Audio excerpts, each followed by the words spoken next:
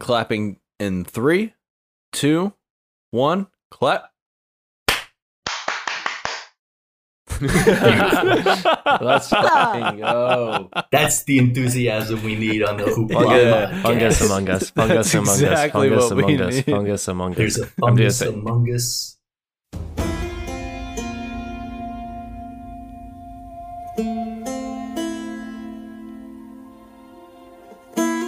Welcome to the Hoopla podcast. Hoopla! Hoopla! The spookiest Hoopla yet. We're here to talk about the first half of The Last of Us HBO series. The new show is coming out based on The Last of Us video games. Halfway through the season, we figured we'd come take a look at how the show's going so far. And joined as always, I'm here with the... We didn't talk about new titles for this. Lore Master. Or Jedi Historian. Or... Yeah, just say Jedi Historian. I'm the Jedi Historian. That one Jedi in Last of Us. I'm joined by the zombie enthusiast, Andy Smith. Woo! Andy Smith here, a connoisseur of many nerdy things, DC, Marvel, Star Wars, many post-apocalyptic worlds, and we'll get into The Last of Us. What a show. So excited to talk about this.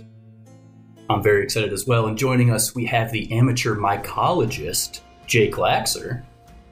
What about the fungus among us? Am I right, Darth Smithius? Jake Laxer here, lover of all things TV and movies. Can't wait to talk about the show. I've been so incredibly excited about this since this TV show was announced on HBO, and here we are. It's mid-season review. Let's get after it. I can't wait, and I know what you guys are thinking out there in the audience. Jake Laxer being introduced second? What's going on? Unfortunately, our good buddy Chris Pio was overtaken by the zombies and he couldn't join us for this episode, but have no fear, for we have an incredible replacement for this episode. Our first ever guest on the Hoopla podcast, the one, the only, Hoopla. Matt Laxer. Welcome to the show, buddy. Thank you, Jamie St. Clair. This is Master Laxer talking, and I am very excited to jump in your guys' Hobbit Hoopla podcast and get started with a nice discussion about some cordyceps, some mushrooms, and some infected people in the world of The Last of Us. So let's jump into this podcast, and I'm excited to see where this takes us. All right, gentlemen. I like that. Yeah. Let's Great job. get We got Andy. into it. We got Darth Smithius clapping. Everyone's clapping. That's very nice. And we don't have Chris here to talk about the Twitters, so, just find us on Twitter somehow. I don't know. Links in the episode description. There's no way to do it without Chris here, but that doesn't matter because we're diving into The Last of Us. So this started as a series of video games, right? I haven't played any of the video games. Have you guys played these games before? Jake, I know you're obsessed with this game.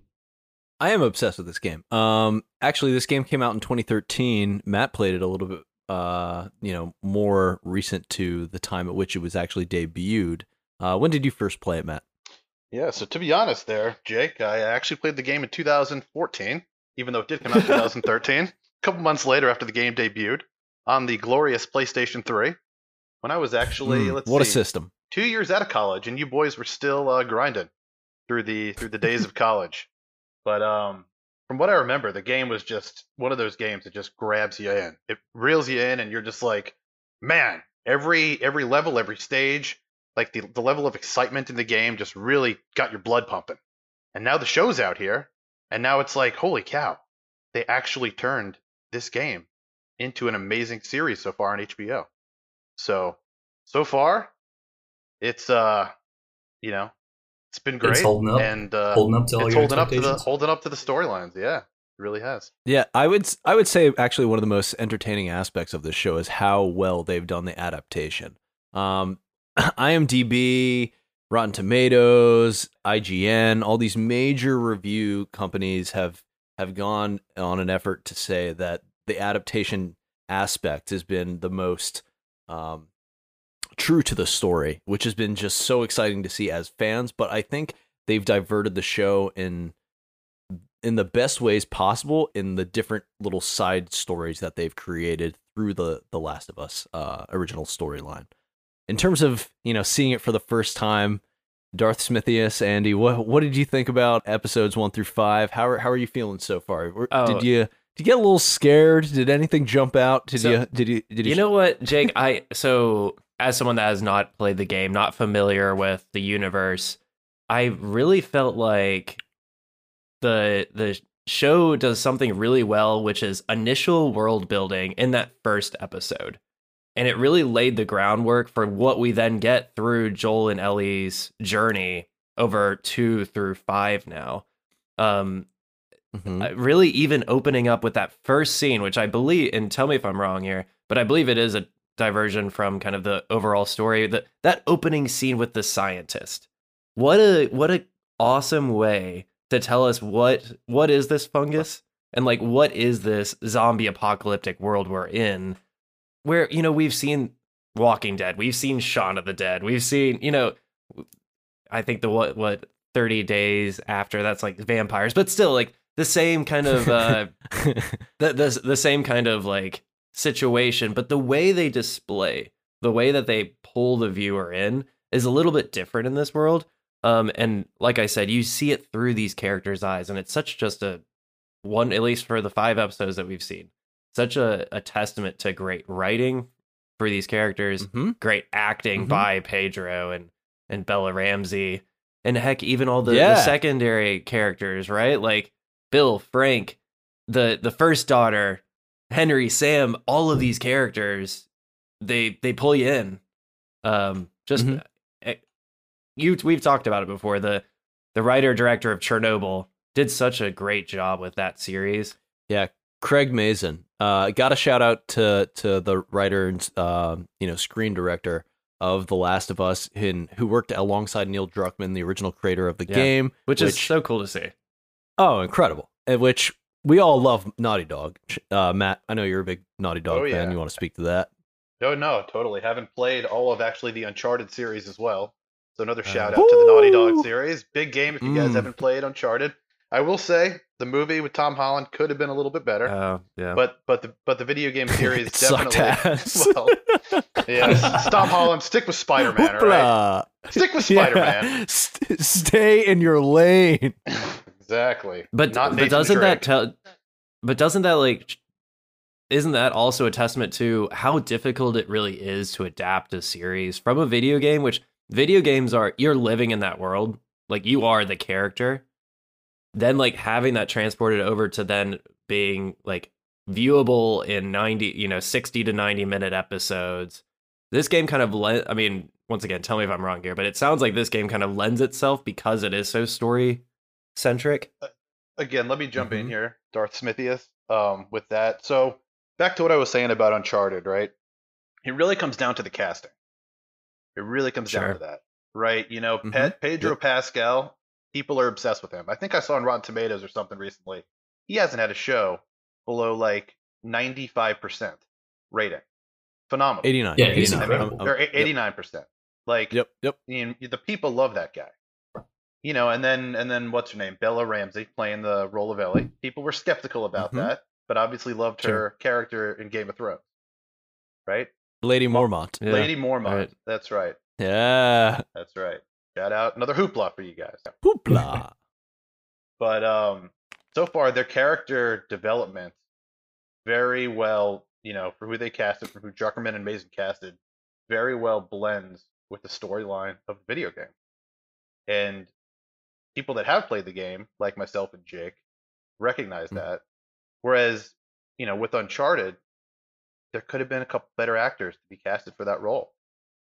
People love Tom Holland, but it just wasn't the right. I think when they casted that role, I'm sorry, I'm a little jumping off track here, is that they did it because people love Tom Holland, but it just wasn't the right fit for Nathan Drake. Or yeah, so. I mean, sure. Yeah, I'm gonna follow your tangent here, and I'm gonna keep following along ship. It's the same exact situation with Tom Hardy and Venom. You love the Hollywood name; it's such an appeal, but does it really add that much to the character? Honestly, no. But I disagree with that. But we can talk about that do later. You? Yeah. Okay. We might Tom go Hardy into a is discussion exquisite, and All right. that is the worst comment I've ever heard. Save that for Hero Hoopla. Anyhow, side tangent. As far as Pedro Pascal goes, I mean, I agree with everything you're just saying. Man. Like, I was thinking about this recently. I can't think of a single actor right now that I like more than Pedro Pascal. He's just so perfect in everything he's in, and he's perfected the art of being this like semi-reluctant father figure to his, child that he's bringing along on an adventure. And we get Mandalorian season 3 coming up soon, where we just trade out Ellie for a little green puppet. Can't wait for that. But he's so good at this, and he has like this in this show as Joel. He has this kind of darkness inside him that he's kind of balancing between the darkness and the lightness of all the terrible things he's had to done in the past to get to this point, to survive through 20 years of this world, while still having this heart of gold and this love that he has, this growing love, I assume, for Ellie. He's incredible. And Ellie is fantastic as well, Bella Ramsey. One thing that I was going to wait till a little bit later in this conversation, in this podcast, but I feel like it would be so epic for one point, at least, I don't know, maybe, there's a couple of episodes left, for him and Ellie to be looking at a map together, and for him to just point and say, Ellie, this is the way. Like, it just needs to happen. Ellie, this is the way. Just point, just do it. Just point, this is the way we need to go. Ellie, this is the way. That's all it needs to happen.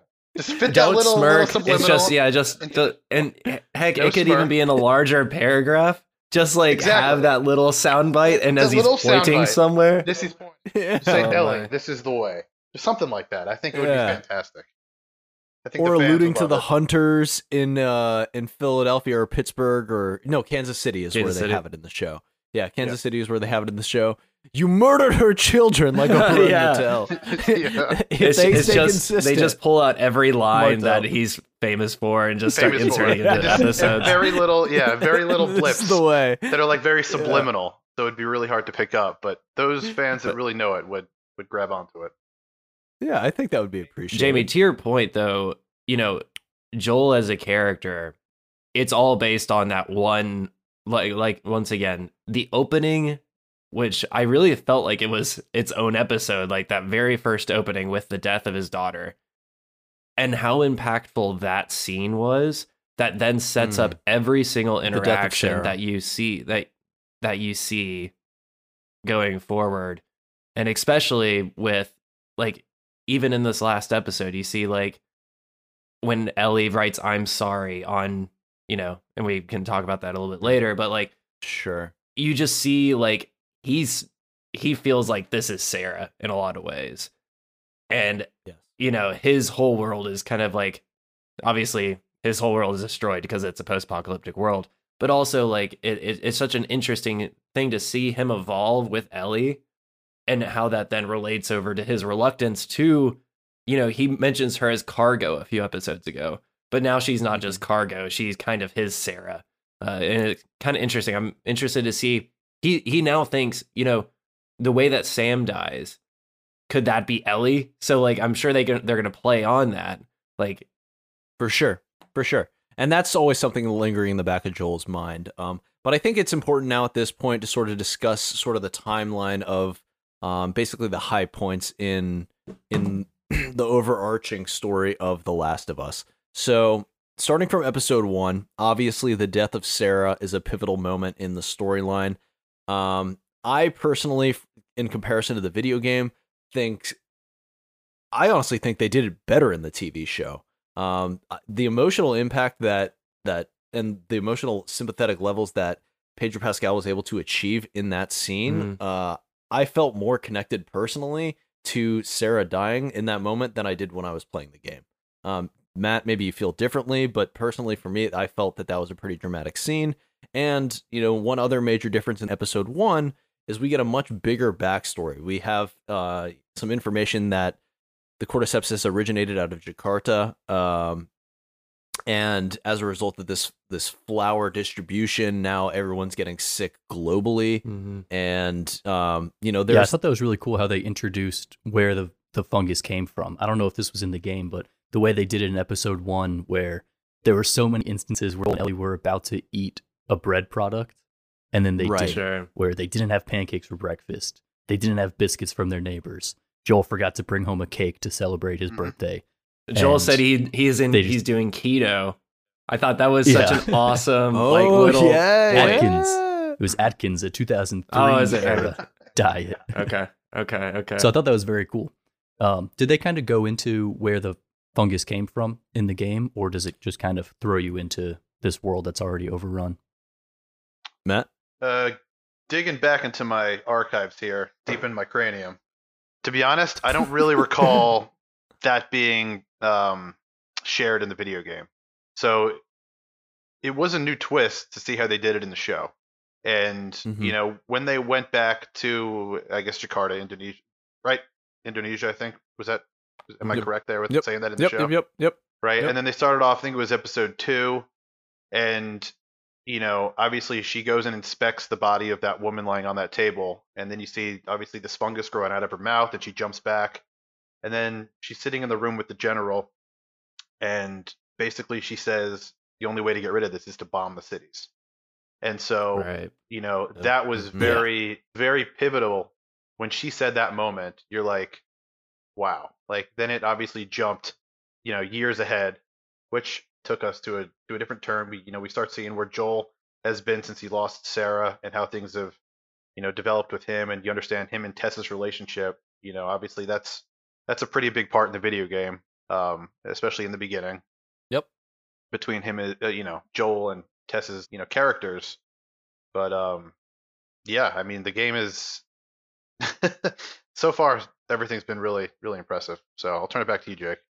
Yeah. No, I completely agree. So we jump into 20 years later. The show originates starting from 2003, which is a little bit different from the game. I believe the outbreak is again still a 20-year timeline. But in the game, it's 2013, as that's when the game was released.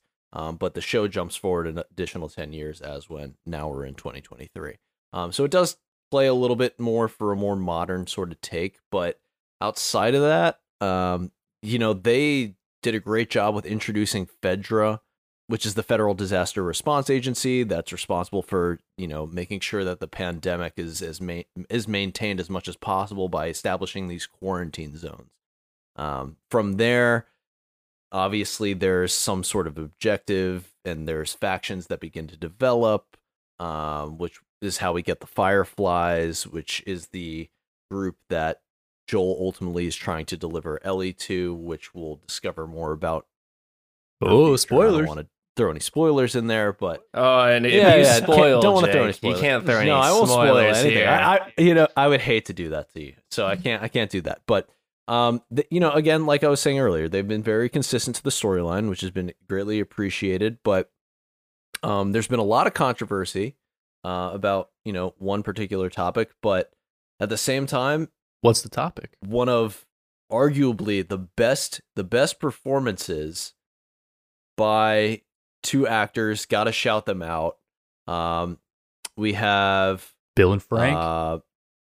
Nick Offerman. Yeah. Yep, Bill and Frank, played by Nick Offerman, and Mari Bartlett, who honestly did an unbelievable Emmy-deserving episode. Mhm. And very drastically different from the video game, the relationship, but an absolute delight to watch. Yeah, episode 3 was beautiful from start to finish. And I'm just kind of a sucker for those like extended montages of seeing people's lives over many, many years. Anytime you throw that into a story, I love it. And this was so great between the two of them. I had no idea what to expect. I thought that Nick Offerman was just going, or was he Bill or was he Frank? He was Bill. Yeah, He Bill. was Bill. Yep. He was Bill. Yep. So it's just, sorry Go for ahead. interrupting there, Jamie, but it's just it was very interesting seeing Nick Offerman take that role on, especially because everyone's familiar with him from playing Ron Mhm. Swanson in Parks and Rec, right? Indeed. People Great see- character. People look at Ron Swanson when they, look at Nick Offerman, and they're like, that's Ron Swanson, right? So the character changed to what, his role was in The Last of Us. Actually, he resembled himself. His character looks pretty similar to what he looked like in the video game. But the whole backstory between Certainly. obviously him and Frank was not really explained like it was in the show. But it really grabbed everyone's attention, and I feel like it was. I mean, it was very powerful to see that love story develop between the both of them. I don't think all of us when we were watching the beginning of that episode knew exactly where this was going. And then when they sat down in front of the piano and they started playing the song, I forget what song that was. Something about being in love. Fact check. Jake, do you remember? Long time. A love song on the piano, right? Yep. And and then Frank asked Bill if there was a woman in his life, and he said there wasn't. And then obviously they had that eye connection, and we knew from there where this was going to go. And it developed into a beautiful. Yeah, it developed into a beautiful side story in the series, and I feel like that was a nice little twist that Craig Mazin and Druckerman decided to include and show a little bit about who Bill really, and that last really scene is. we get with the one. Go on. The last scene that we get with the two of them, when they do drink the wine filled to the brim with drugs, devastating. You could kind of see it coming from Bill's perspective, knowing that Frank had already said that he wants this to be his last day.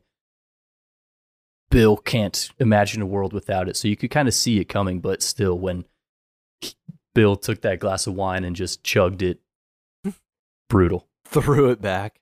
Mm-hmm. Yeah.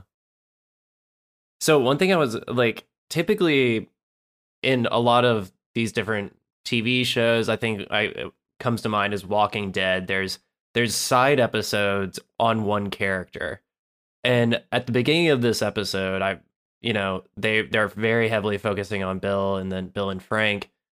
This was done so well compared to all these other shows that this easily could have been what people would say. Oh, here's a filler episode.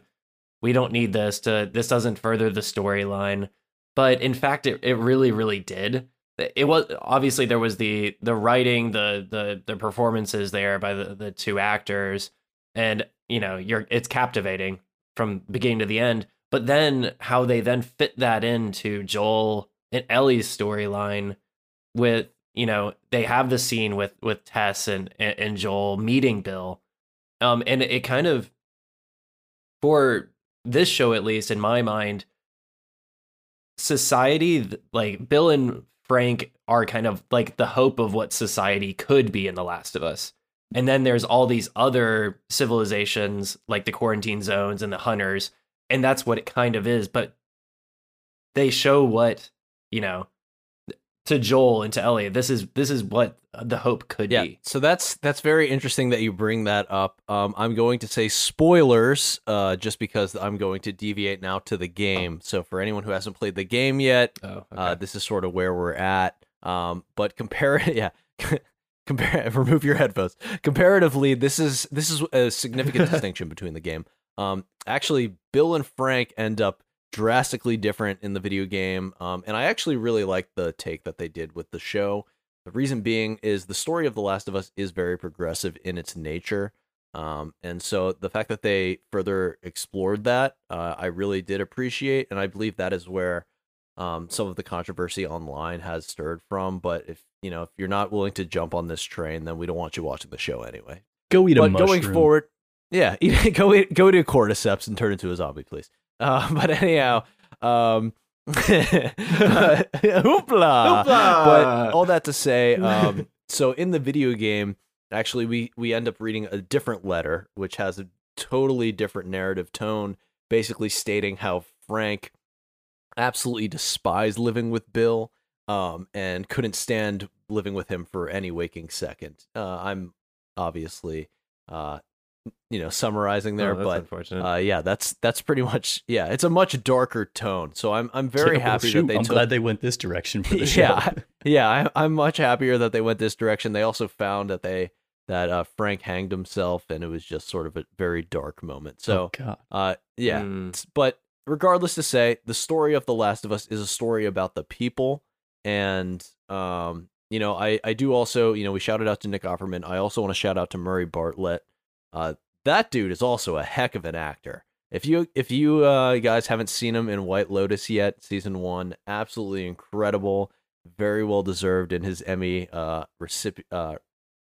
award for for a limited series actor. So yeah, he's fantastic. So this show, my favorite thing that I'm enjoying about this show so much is all the different characters that we get to meet along the way, and how they've had a couple of these episodes. We're only 5 episodes in, but we've had 2 Right. episodes that are primarily about new sets of characters that we only see for that one episode.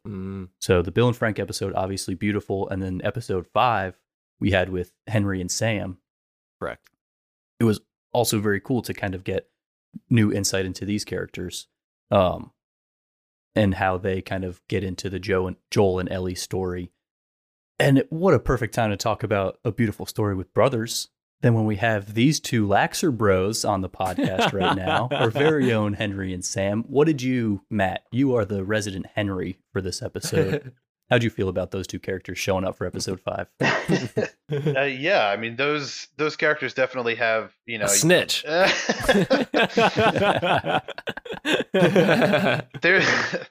There's definitely a big brother takes care of little brother role there. So I guess it is very fitting that the big brother joins this podcast and gets invited by his little brother. And also, not Let's to hope mention, it ends differently. if we Yeah, let's certainly hope it ends differently. Yeah. if we trickle back, back to the first episode, or maybe first episode, you kind of understand the whole relationship. We didn't really talk about this between Joel and his brother Tommy. Joel is the older brother. Tommy is the younger brother.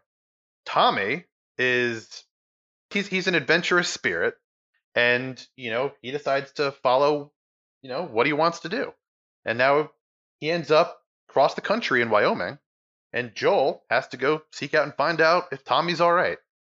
So basically you understand and see these different relationships between now Henry and Sam, Joel and Tommy, brother relationships, and basically how brothers stick together. I mean, it really comes down to that, and it was very special seeing I forget the actors' names. I'm gonna be wrong here for Henry and Sam. Lamar Johnson and Kevion Woodard. Lamar being Henry. Lamar being, yeah, I mean, both of them did a fantastic job. The fact that they were able to learn the hand sign The language ASL. during that episode at the ASL, that was just incredible to see that. And I believe that was in the video game as well, right, Jake? Actually, if Sam no. So was- that was a new direction that they decided to take for the TV show. Was they decided to make Sam deaf. And again, this is one of the things that I fully love about the story of The Last of Us. It is a progressive story, and again, they were trying to push that agenda further in the TV show, and I think it added all the more to the compassion and the love between the 2 brothers, just being able to communicate in a format in a way that other people couldn't express themselves. Especially in a post-apocalyptic world, I think it just adds all the more sort of connection between the 2. But I do want to appreciate the fact that Kevion Woodard, who did play Sam, is actually deaf in real life. So for them to bring on an actor who, struggles and isn't able to communicate in a sense that we are able to every day, I thought that was awesome. Yeah, and it was definitely powerful seeing and really understanding episode 4 with the hunters and obviously the resistance and Kathleen, which you said I can't remember, but Jake said Kathleen was not mentioned in the video game. Correct. But when you get to understand why they're after Henry and what did Henry do, and all Henry did was want to save his younger brother because his younger brother had leukemia and there was a limited supply of that drug. Right. So Henry got his hands on it and wanted to make sure that he protected his brother, right? And it just, you really feel tied there because it's like at one end, Kathleen is the leader of these people and she wants to, again, save her brother who was the leader, right? Who ended up passing away. But in the meantime, Henry loved his little brother and wanted to get his hands on that drug and save Sam. And so now you have Kathleen searching for Henry that entire episode, trying to locate where he is. And then they run into Joel and Ellie up in that high-rise building, and then that takes off with episode 5. Yep. And Yeah, and then that begin was a their crazy escape. episode. If there is one part of the show so far through 5 episodes that I was less than impressed with, it was the whole resistance going on in Kansas City. Yeah. Specifically Kathleen as the leader. There's just something about her presence on screen and like the way that character behaves that doesn't give off leadership vibes. And I don't know exactly what it is, but there was just like her right-hand man, the dude with the big old gray beard, old zombie Santa Claus. He seemed like he would be. I think his name was Perry, right? Perry. Yeah. Perry. Oh, well, it kind of begs the question, like, how did she? Obviously, she got put in this position because she was the brother initially of the leader that they all loved. That she's the sister of. Mm-hmm.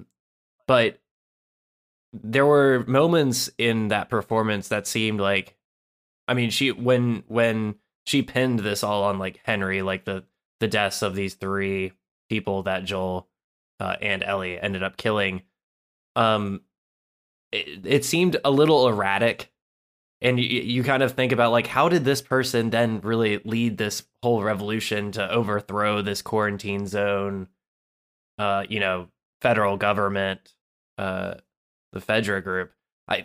It did seem a little off. I liked the performance. Like, I thought it was very interesting, and it was cool to, it was cool to delve into the background, but there were moments that didn't, it seemed a little off, including this was on purpose, obviously, but her death there, she runs after Henry rather than saving herself or her people. mm-hmm. I'm kind of interested, like, how did that person get to the point where everyone rallied behind her? Yeah, exactly. If because maybe she's a commanding voice, but he's like, "We're with you." Perry says, "We're with you." And how does that take place? I don't know. It doesn't make sense because she's obviously making these like ridiculous, rash decisions, for vengeance on her brother, which it seems like a bad trait for a leader to have. And that's how they claim she rose to power in the TV show. I wish they would have explored that a little bit more to be able to make it a little bit more, sound in terms of her being placed into that role. But actually, yeah, as Matt was alluding to before, that character does not exist in the video game. So that character was created by Neil Druckmann and Craig Mazin as a sort of a guide for and the conduit. Yeah. As for a leader for all of the said hunters to follow in revolt to Fedra's overtaking and just rash decisions. Kansas City is a shithole. Well, there is at this point,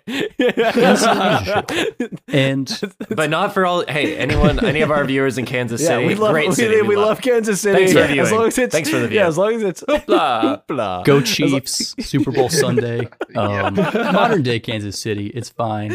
But the show is very good at like, there's this threat of zombies, but the real threat is humanity and how humanity is surviving and the terrible places it takes people to when they're forced into this unbelievably terrible situation. And so over the course of a few episodes, we kind of forget about the threat of the fungus at all. Right. And we're more concerned about the threat of the people. But then at the very end of episode 5, which we haven't talked about these zombies at all, but we got to talk about the zombies that come exploding up out of the ground at the end of episode 5. Horde. This huge, I don't know if they have cool names for them in the video bloater. games, but the bloater. The bloater. Yep. Oh yeah, he's bloated. So that was cool to like remind us that as bad as the world gets, there's still this even worse threat out there if you're not careful. Yeah. What did you guys think of the representation of the zombies in the show versus the game? They've done a fantastic job. The makeup artists, in my opinion, and I think it was after one of the episode we were first revealed to them when Tess and Ellie and Joel, I think it was episode 2, right? Yeah. Yep. And we were first revealed to the clickers. And I remember saying that the makeup artist had spent months and months and months perfecting what the cordyceps infection would look like, and compare that as close as possible to the what it looks like in the video game. The noises, the makeup, they couldn't have done a better job, personally. And then when we get to the whole, episode 5 scene when they come running up out of the ground, and it's just like, holy shit, like this is what we've been waiting for, like Yeah. But yeah, we want to see this show we signed we up want for. to yeah, exactly. Like, I mean, even since the trailers, they had been showing this one particular scene of that bloater coming up out of the ground, and you're like, oh yeah, baby, someone's about to get effed up. And obviously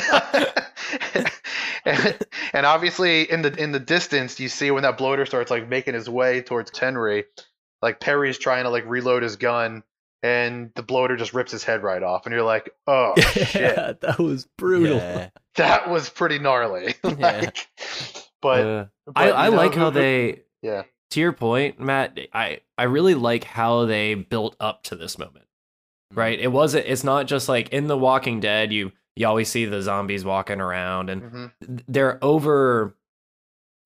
so present that it, when they're actually attacking, it's a little less like special, like that moment that the horde coming up out of the ground. We haven't seen anything like that. In episode 2, we had all those zombies running in and eventually killing Tess.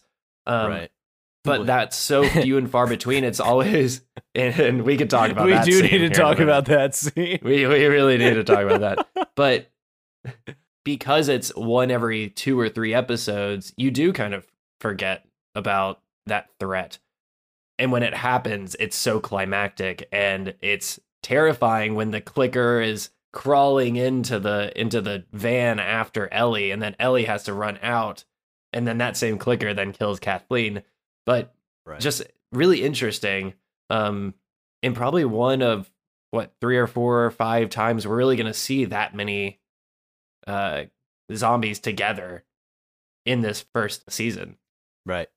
Yeah, it was exciting to see the horde, the progression you talked about in terms of going from the original just standard zombies to seeing these evolutions over the course of the 5 episodes is something that is a little bit different from the previous zombies that we've seen. For me, in terms of it's like the game enthusiast, I wish we had a little bit more up close scenes or shots with the bloater, just because that specific zombie is so barbaric in a sense, in terms of just the gore that normally it comes associated with that one specific character. But I loved how they built up to it. But yeah, let's talk about the cordyceps makeout sesh with Tess. Let's dive into that, because Jim, what do you think about the French kiss with the fungus? I didn't like it.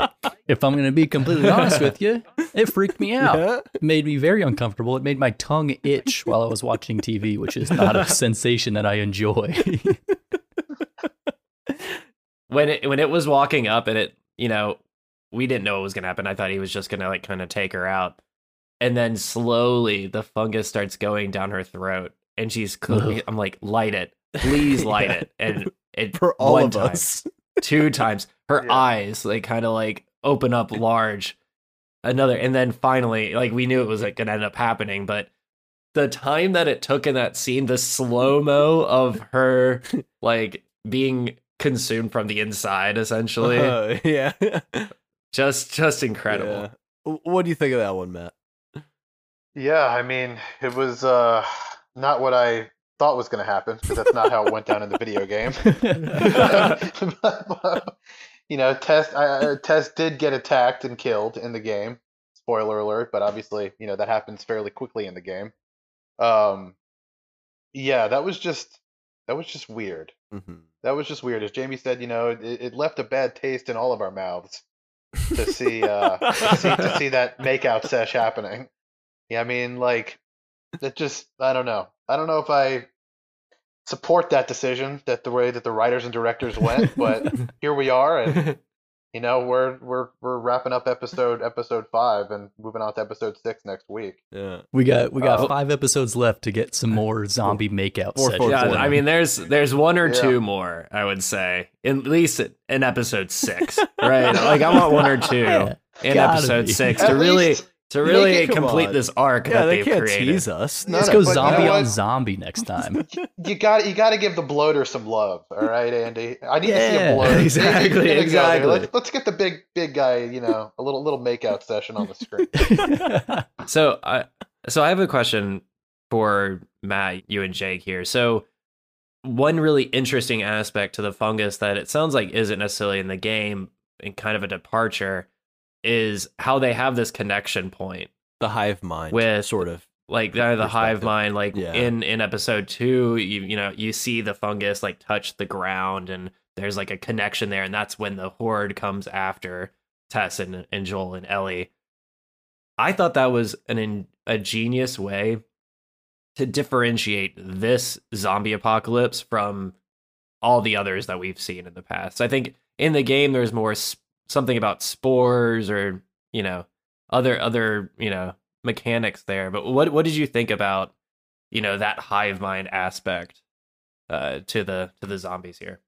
No, I thought it was a good creative direction. They have to do something different. They have to do something original. And in terms of bringing something to the TV format, great execution. Yeah. It also differentiates from other TV, like other zombie, hordes that have been created in the past. To sort of see this post-apocalyptic world governed by one sort of overarching entity controlling all these individual pieces, it's just different. I like the decision with it, and ultimately it allows the hive to just constantly track our characters throughout the entire show a little bit more effectively. And I think we have to see the entire season to sort of speak fully on how well and how effective it truly is, but I like the direction they decided to go with it. Yeah, and if they had the spores like they do in the video game, I know he has to wear a gas mask all the time. Yeah. And it would be just ridiculous to have a show with Pedro Pascal where he's wearing a mask covering his face the whole time. Can you imagine I them would doing hate that? Exactly. Well, that would be a terrible creative direction. You need to see his face. Hoopla! Hoopla! Hoopla! Man. I wonder if we're gonna review his show here soon, where we don't see his face but one time a season. This is the way. Yeah. It sounds like you have spoken, my friend. So Matt, do you have any... Go ahead. So I was going to take a little bit of a different direction here because we need to spend a little bit of time talking about Ellie. We haven't really dived into that Yes, character yet, yes, really. yes. Right? So, really, Ellie is, until Joel realizes, and Tess does as well, basically, she's the savior of humanity as of right now. In their knowledge, they don't know what's going on in her body. They don't know why, when she was whenever bit by, a clicker, why she did not turn, but something in her DNA obviously shifted, and Joel taken over this father figure, right? Ever since, because he looked up to Tess, and Tess was like, you got to take her with you and get her over across the country so the medical facility could do tests on her and hopefully save humanity. Maybe she has the vaccine in her blood, maybe she doesn't. Not going to reveal that. That's for a later time. But Ellie really is Ellie really is this character. Thank you. Yeah. Generous man. Ellie really is this character who, starts off like as a know-it-all. I found it funny how she had that joke book, right? And what were some of the jokes that she said to Joel? Something about what was that one diarrhea joke that was What's hereditary? Diarrhea is hereditary. Is diarrhea hereditary? Because it runs in the genes. It runs in your genes. Like shit like that Wonderful. was so perfect because even in the video game, she has that witty character to herself, and she like cracks jokes at Joel and tries to drops F-bombs and says shit. Like, this girl's 14 years old, and she's acting like she's later in her teens and just whatever. But her and Joel definitely have this bond and get to understand, Joel definitely watches over her and makes sure that she's not doing anything incorrect. He has to, she has to abide by what he says, what Joel says his goes. laws. And his laws is how kind of, and Ellie did save his life. She did save his life. right? Joel was pinned down when he was attacked after he ran off into that laundromat, and he didn't know that Ellie had one of Bill's handguns in her backpack, right? But that was a defining moment. I feel like that moment really brought them closer together, Yep. right? And And and the same situation happens in the video game, but in a different context. But all that to say, the story is ultimately about Ellie and Joel, and Joel's acceptance for family yet again. And obviously, he has his brother, like we discussed earlier with Tommy, and that's again a situation that we'll see played out in the future. But to see, and actually, one aspect that is very different is Ellie's far more curious and inquires much more about Sarah in the video game than she has in the show. We see her sort of discuss Tess at one point, and Joel shies away from that conversation. But really, the whole concept of Sarah hasn't been touched on since episode 1, which has been a little surprising to me, considering she's such, an important aspect to Joel's character and who he is as a person. But still, nevertheless, we do see that development in relationship between the two characters, and they've done a pretty good job. Bella Ramsey, has been nailing the character, like Matt said before, and I am excited to see where they take it 4 episodes further.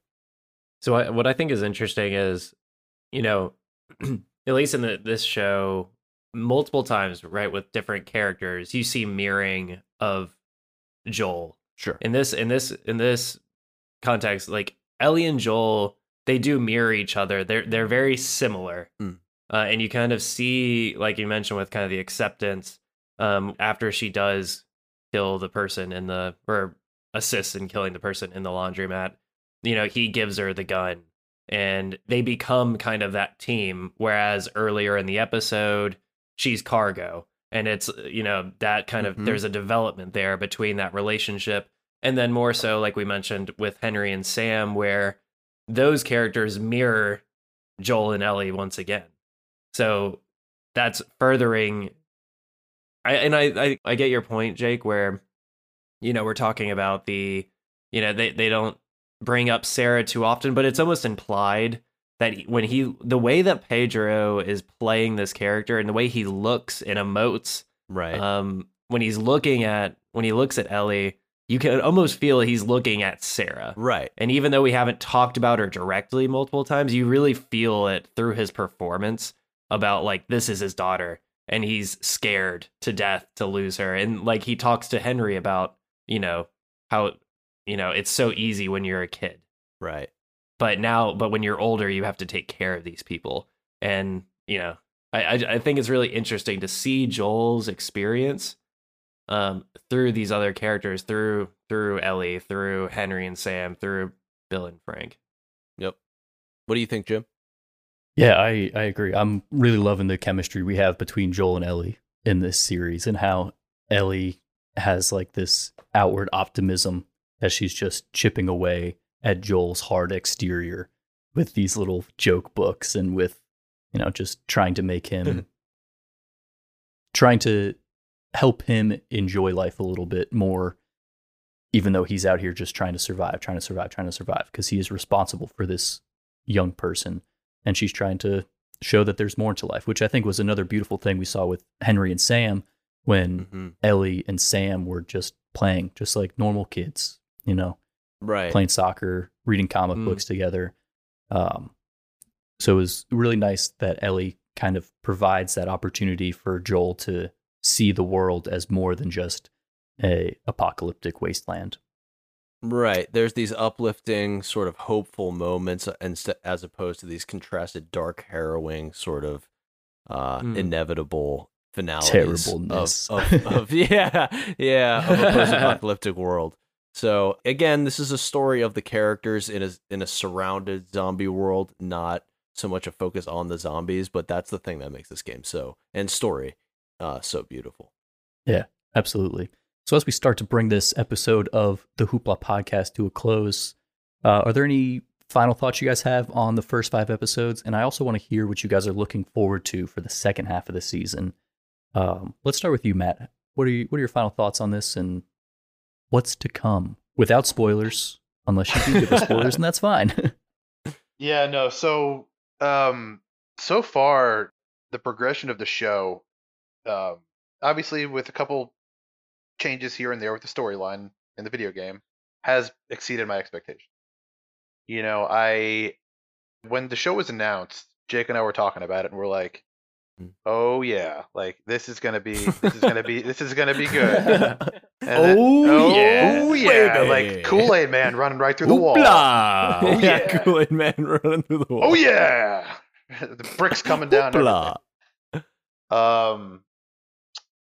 But basically leading into the next few episodes to wrap up season 1, it'll really be interesting, you know, to really see how they make it over to Wyoming, how Joel runs into Tommy again, how that connection's going to go down, you know, what is going to happen with the Fireflies over there. That's the whole reason, basically, you know, Ellie is with Joel, which I alluded to earlier, you know, because of the whole Firefly relationship, Marlene and whatever, and Tommy and Marlene trusted each other and whatnot. So when they arrive to Wyoming, that's where that Firefly faction is, or around that area. I'm not going to say specifically where, but in the game, you know, may or may not happen.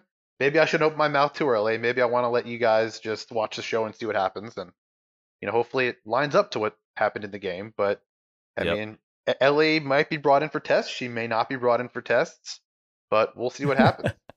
In the game, it definitely is an exciting ending Ooh. that Yeah. leads you into, by the way, Last of Us Season 2 video game, which I also played. My God, my mind was blown with the special effects that were done in that video game, which came out. That actually leads me to a question. So there are 2 Last of Us video games, right? Have they announced how many seasons of the show they're going to make?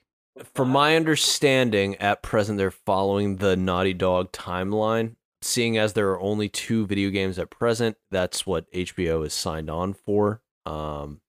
After actually the Bill and Frank episode, they agreed to do 2 seasons.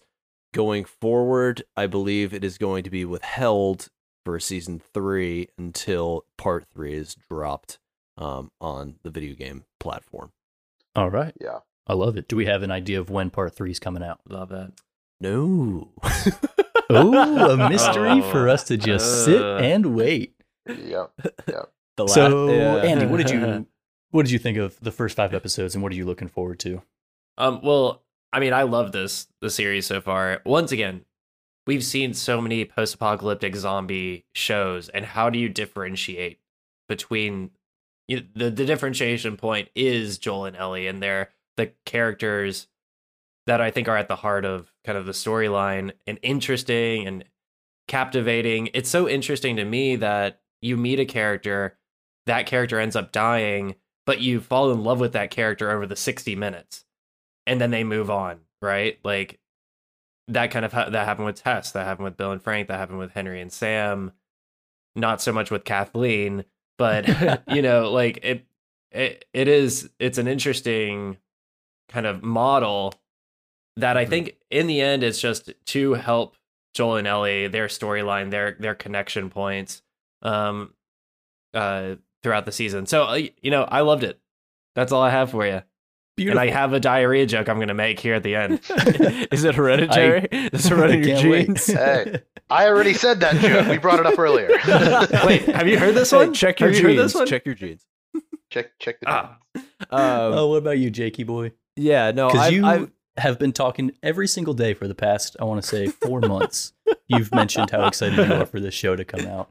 Not a single moment has passed without you talking about this show. Has it lived up to all your expectations? It has lived up to all the expectations, Jim. I've been totally enamored by the show that HBO has thrown on the television.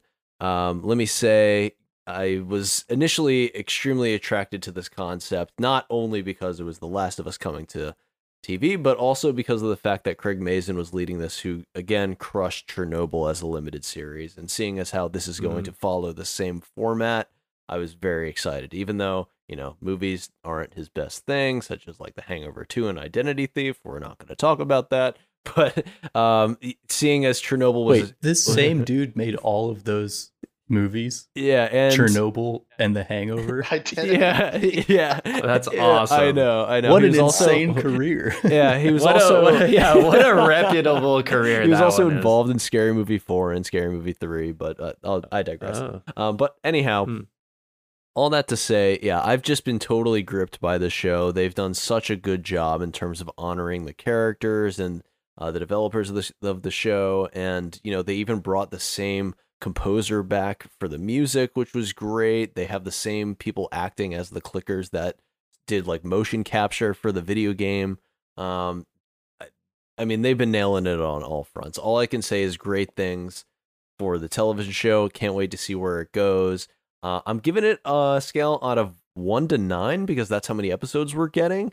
I'm giving it an 8.5 out of 9 right now. I am very happy, very pleased. Hoopla. Hoopla, and can't wait to see how this story concludes for season 1. If it's anything like the video game, we have 2 more pivotal moments in the storyline, one of which a little disturbing. The other will blow your mind. It's disturbing. Yes. Don't spoil me my with that. God. Get What this spoiler guy context? out of here. Disturbing and will blow your mind. We did forget to do ratings, so let's get some rapid fire ratings from Matt and Andy. On a scale of 1 to 9, Matt, how do you rate this first 5 episodes? I'm going to compliment Jake's number, actually, and I'm going to up him by 0.1. So I'm going to give it an 8.6. Oh, there we go. Hoopla. 8.6 for the Hoopla. I love it. So What about far. you, Andy? Rapid fire. I'm going to give it an 8. You know what? I didn't speak on this too much, but the levity Hoopla. that Ellie brought brings me joy when I'm watching this show. I think that deserves an 8. Indeed. Absolutely. And Hey, real quick. What did the mermaid wear to math class? Algebra. Hey! Someone's been paying attention to the show. Yeah. that is not appropriate school Something attire. about a scarecrow. Out in the, he's been He was outstanding in his field. Yeah. So I'm going to pull a Matt here. I'm going to raise Andy's score by 0.1. I'm going to give it an 8.1 out of 9. Oh wow. I really enjoy this season. I'm not really a huge fan of the whole zombie apocalyptic worlds, but I think this show does a great job of just worrying about the characters more than the world itself. And the relationship between Joel and Ellie is beautiful, and all these little side characters that we get to meet for just small sections of time is beautiful. What I'm most looking forward to coming up, though, is to see Ashley Johnson, the original voice of Ellie from the video game, make her appearance in the show, because she's the only thing I knew about the show at all was Ashley Johnson as a cast member of Critical Role, the fantastic Dungeons and Dragons show. Yes. That's the only thing I knew about this at all, and I'm excited to see her show up on screen. Yeah, that'll be dope. I already gave my rating, 8.1. Beautiful. Just beautiful. As we end this episode of the Hoopla podcast discussing The Last of Us, the moment of highest hoopla, the quote of the episode. What do you have for us this week, Jake? Ooh. If you turn into a monster, is it still you inside? R.I.P. Sam.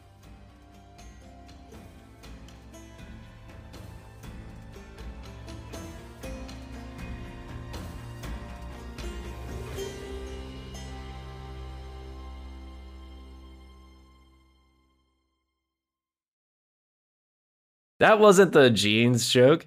No, I thought you were going to say the joke, and then it went to me. I was so confused. It runs in your genes, Sam. I can't find the jeans joke online here. I thought it was going to be like in headlines on like one of these news articles, but I don't see it. Well, isn't that shitty that it's not Where there? is the poop joke? We already said it. Did Yeah, you know that diarrhea is hereditary? It's hereditary. it Yeah. runs- Yeah, but I genes. want to read it exactly because the delivery I just told you it was was just exactly. beautiful. That's exactly Is that what it it- is. Yeah. Is Yes. it hereditary? Because it runs in your genes. Stinger. Hoopla.